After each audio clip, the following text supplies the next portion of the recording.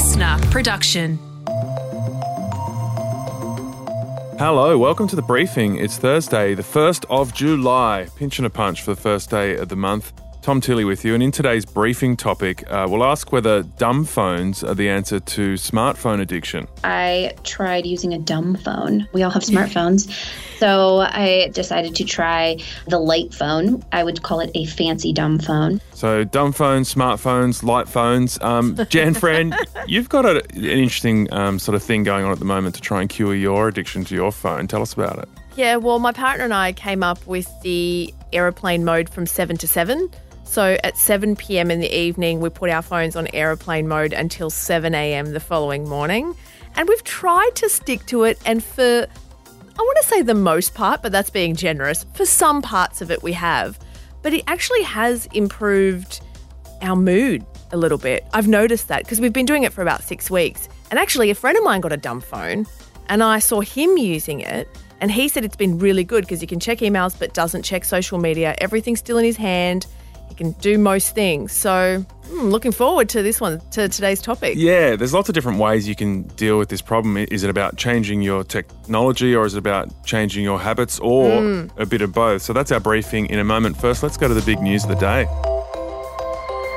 Well, we're going to start in the US, where comedian Bill Cosby has walked free from prison after a court overturned his conviction for drugging and sexually assaulting a woman 15 years ago. The Pennsylvania Supreme Court announced this morning that Cosby's convictions and sentence were vacated and he would be discharged. Yeah, so the 83-year-old has so far served 2 years of a maximum 10-year sentence.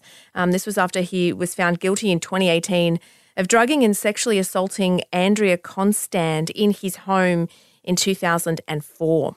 The decision comes from the state's highest court, and it comes after Cosby's second appeal against the convictions, where his defence argued old allegations had prejudiced the jury. He seems to have been able to walk away on a bit of a technicality because what the court concluded was that he should never have been criminally prosecuted in the first place. In 2005, he cut a deal with a prosecutor in a civil case that was brought against him by this woman. He was deposed, and the prosecutor said, if you give a deposition, you won't be criminally charged. Well, that changed in 2015 when he was criminally charged. And so the court has looked back on that and said he should never have been criminally charged in the first place, and he's allowed to walk free. And the thing is, he cannot be recharged on those particular criminal charges either. And Australian political leaders are being accused of mangling the vaccine rollout, with the Australian Medical Association saying the escalating dispute between the state and federal governments over the AstraZeneca vaccine is going to increase vaccine hesitancy. Yeah, this stoush over AstraZeneca is turning into a bit of a mess. It all started on Monday night when the PM announced after a National Cabinet meeting that doctors would be indemnified if they gave patients the AstraZeneca vaccine. He was then asked a question by a journalist about whether that meant that those under 40 could now seek the AstraZeneca vaccine, and the PM basically said yes. Now, the problem is that he neglected to tell the GPs who are going to be administering that vaccine that they may be getting some calls from under 40s seeking that vaccine out. Unfortunately, the Prime Minister's thrown a little bit of a hand grenade into our vaccine program. That's Dr. Omar Khorshid from the Australian Medical Association. So the problem appears to be that there was a lack of consultation about that announcement with the GPs, as you said, Jan, but also with the state premiers who've been hitting back ever since. It started the very next day. The Victorian leaders pushed back, saying they didn't agree to that statement that the Prime Minister made. And then yesterday, Queensland's Chief Health Officer, Dr. Jeanette Young, slammed the Commonwealth Government for allowing people under 40 to get the AstraZeneca vaccine. Here's what she said. No, I do not want under 40s to get AstraZeneca. I don't want an 18-year-old in Queensland dying from a clotting illness who, if they got COVID, probably wouldn't die. Yeah, so you can see where the confusion is coming from and why the AMA would come out and say that this is probably going to increase vaccine hesitancy. There's no consistency here. Now, Jeanette Young has been accused of fear-mongering for that statement, and she's been contradicted by other medical experts, including Nick Coatsworth, who's come out defending the vaccine. These people need to get it together, and the health experts have been saying that this is why politicians shouldn't be delivering health messaging, especially when they can't even be consistent. Absolutely. Well, there are fears that a new COVID cluster could emerge in Sydney after an unvaccinated medical student who worked across multiple hospitals tested positive for the virus. We know that the student nurse worked whilst infectious on a number of days. That was New South Wales Chief Health Officer Dr. Kerry Chant speaking there. More than 100 patients and staff at Fairfield and the Royal North Shore hospitals in Sydney are isolating after that student worked at the two hospitals over 5 days before testing positive. Yeah, it also comes after a number of universities have started making it compulsory for medical students to receive at least one vaccine jab before they can work at clinical sites. Yeah, and the figures from yesterday in New South Wales are 22 new local COVID cases, and the Premier said again that she's optimistic that they've avoided a massive surge, which she was worried about. So this figure of 22 new cases was from 68,000 tests, so that's a pretty good number of tests, and 22 similar to the daily figures of the last 4 days. They've seemed to have peaked at around about 20 per day, and they flatlined there.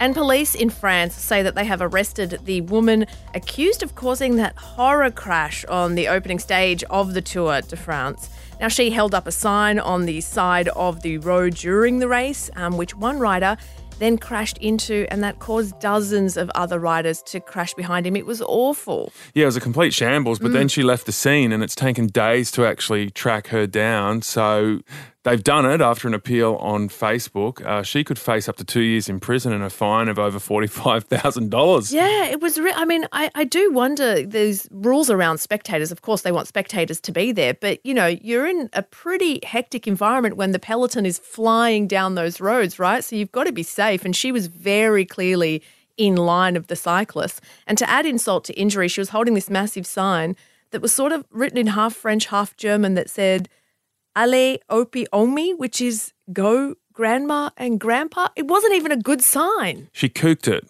really hard. In other sporting news, Nick Kyrgios has done what he does best, which is keep tennis fans on the edge of their seats. In Wimbledon overnight, he won a dramatic 5-set match that was split over 2 nights. Yeah, they ran into the Wimbledon curfew on the first night at 3, all in the 5th set. They had to stop and come back last night to finish it off. He swore at the crowd. He fell over at one stage and then, in classic Kyrgios style, went on to win the set 9-7. 9-7, and this is against the 21st seed Frenchman, Hugo Humbert. So Kyrgios hasn't played overseas in 18 months because he didn't want to travel during COVID. So he's back on the international scene, causing a massive... He's also playing mixed doubles with Venus Williams. Yeah, I know. What a combo. He's so good to watch. Yeah. Bring it. The other great news was Jordan Thompson, Aussie player, pulled off an even, in some ways, bigger win. He beat the 12th seed, Casper Ruud. All right, smartphones, dumb phones, you name it. We're looking at different ways to solve our tech addiction with Katrina Blowers in just a moment.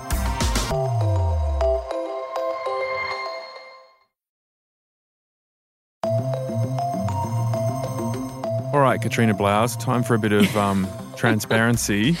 I want you to pull out your phone and tell me your daily average screen time. See, this is something I don't share with anyone, Tom, and I'm about to share it not just with you, but with everyone listening, because this is embarrassing. All right. Okay, 3 hours and 24 minutes a day. Oh, wow. Yeah. Mine's 3 hours and 25. What? Okay, I've got a confession to make. Yeah. This is on one phone. I have 2 phones. Whoa. And on my other so 3 phone, hours and 24 minutes just on one phone, and the other phone? On the other phone is 1 hour and 7 minutes.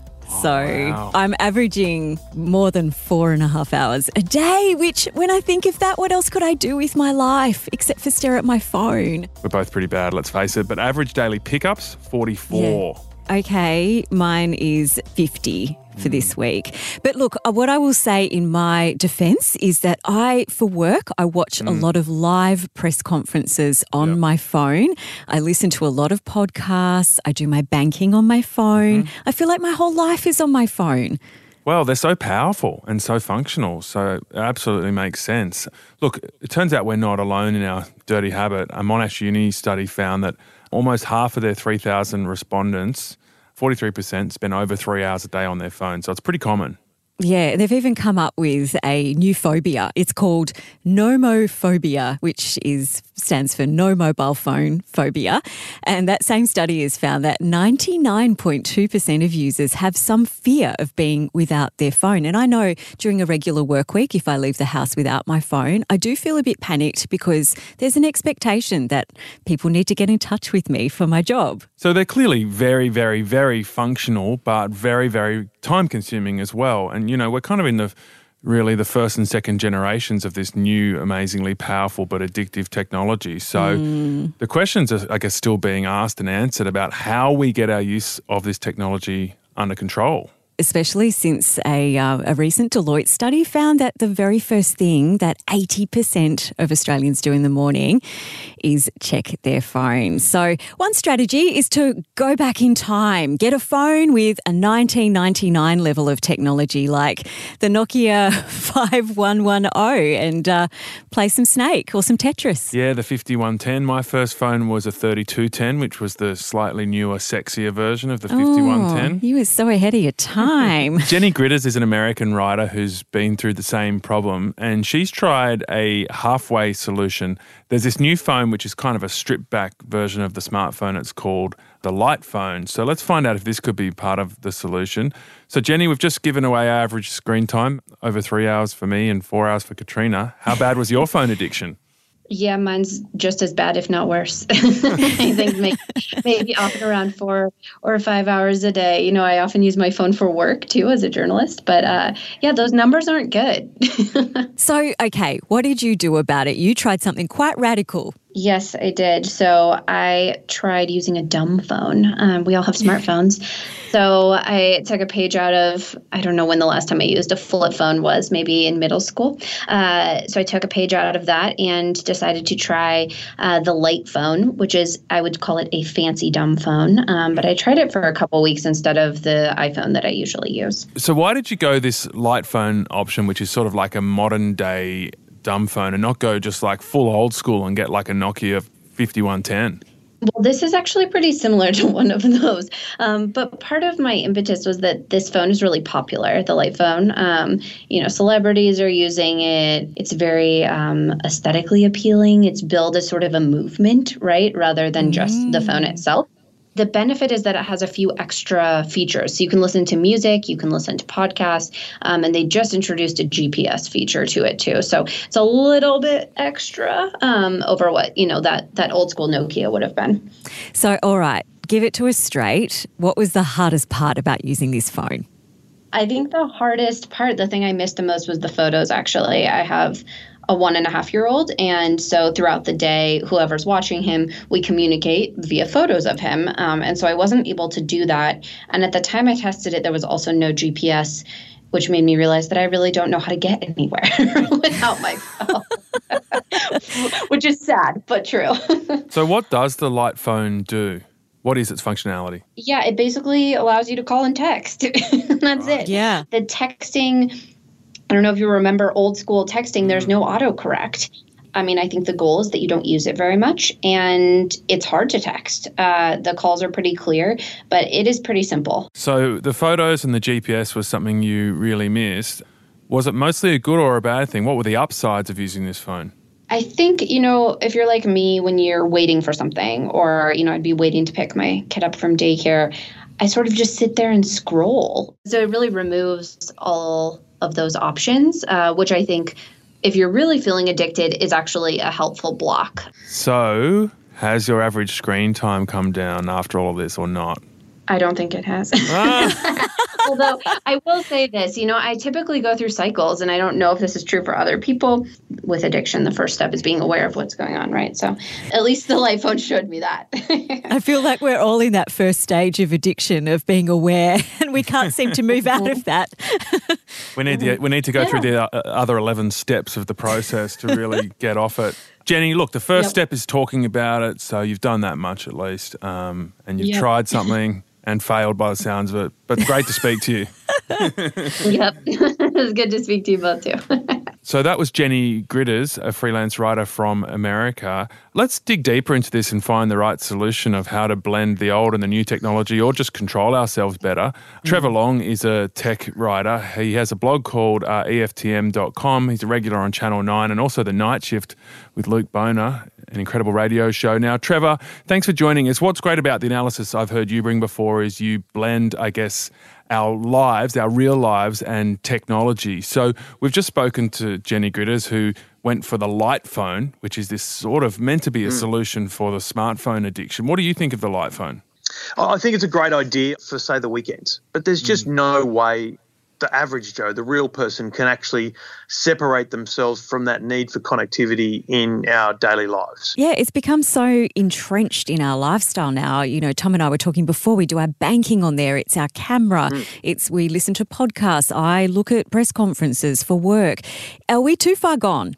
Yeah, we're too far gone to go back to the old days. I mean, it's lovely to reminisce about when I was a kid and, you know, people had to ring you at home, and if you weren't at home, you were just out and about having fun. Not going to happen again. I think it's wrong to project that onto today's society. But, you know, we also have to blame ourselves. People often talk about how we're tied to our work and we're always getting emails and messages through, but we're tied to our mates as well. If your mate sends you a group WhatsApp message and you don't reply, everyone's like, where is he? What's happened? Yeah. Dude, I was just watching a TV show. So we do have this on ourselves.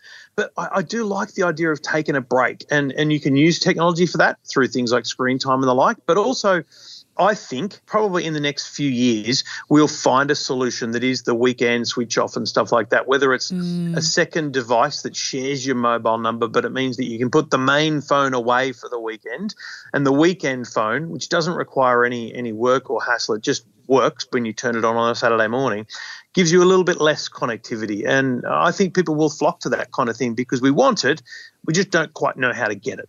So it's easy to blame the technology, obviously, but could the answer just be in our own discipline, you know, learning the resilience of being able to control ourselves of how often we pick up the phone and when we allow it to interrupt our lives? Yeah, that's 100% what we need to learn. That discipline, which is actually kind of the opposite of discipline, it's like saying to yourself, you don't need to be disciplined about replying to messages. You can reply at any time, and letting your mates know that if it's urgent, ring. Yes, I know, it's radical. That simple stuff. That's a cultural thing, isn't next. it? It's changing the shared way we use the technology together. We don't make phone calls when it's urgent. We text again and say, where are you? Yeah. That doesn't work.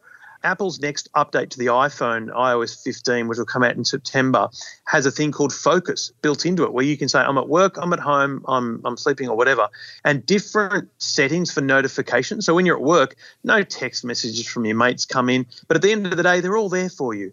You're in focus mode. If someone urgently needs you, they just need to write the word urgent and it will push that message through. So the companies behind this are actually understanding the problem, and I think we will get solutions over time that aren't, you know, trying to change everything. They accept the way we are and they work to help us with what we need. Not our addiction, not trying to help us break the addiction, but trying to help us understand how to communicate in an addicted world. They're trying to find solutions to keep us focused and do our stuff. I think it's a smart way to ensure that they show they are doing the right thing by their customers. You've got to remember, we're using devices in a way that they would never have foreshadowed. Think about Steve Jobs and his announcement of the iPhone. There's no way they foresaw what we are doing today with our phones. No way. And so they're evolving behind us, essentially, with the technology. So you've got to give them credit for doing that, as long as they're keeping an eye on what we're doing and trying to help us, not just, force more upon us, then that's at least the best they can do. Trevor, do you think maybe smart watches could be part of the solution? When I first saw them come out, I thought, no way, I don't want another device. That's just going to be more screen time, more technology. But then I've heard of people who, when they're out, they just use their smartwatch and they only use their smartphone when they're back at home on Wi-Fi, almost using the phone more like a computer. Could that be a solution for some people? I've always suggested that in the crystal ball future, the watch is the device that we carry. The phone becomes this kind of mini tablet that you only have at home or at business because you need that bigger screen. We're at that point now where it's possible, but here's the biggest friction point is actually the headphones. You really need to be in a world where you're happy to be on headphones all the time, have them in your ear, at least one ear all the time, and not feel like a complete weirdo walking around and kind of talking. I actually think that's the problem. I don't feel comfortable walking through a shopping centre with a headphone in talking, because people look at me going, who are you talking to, mate? And I think I look weird. We need to break that cycle. And if that happens, dude, the watch is already the solution. But we just need to get there as a society, essentially. Technology already exists. That was Trevor Long. If you want more of his tech insights, go to EFTM.com. I was really interested in that last part of the conversation, Katrina, how these new devices, even though they seem like they could be presenting more problems, could actually be part of a stripped-back solution somehow. Yeah, and I think too, with so much talk around mental health and the implications that so much of our screen addiction is having on anxiety levels and depression and things like that, that companies really need to get on the front foot with this stuff. Or if we go the other way and just give up fighting against this and just accept that we're all going to have chips in us and be constantly connected, and that's just the way we'll live. Wow, okay. Or that could be the dystopian future that we're looking for. Tomorrow on The Briefing, we take you inside Britney Spears' nightmare. Listener.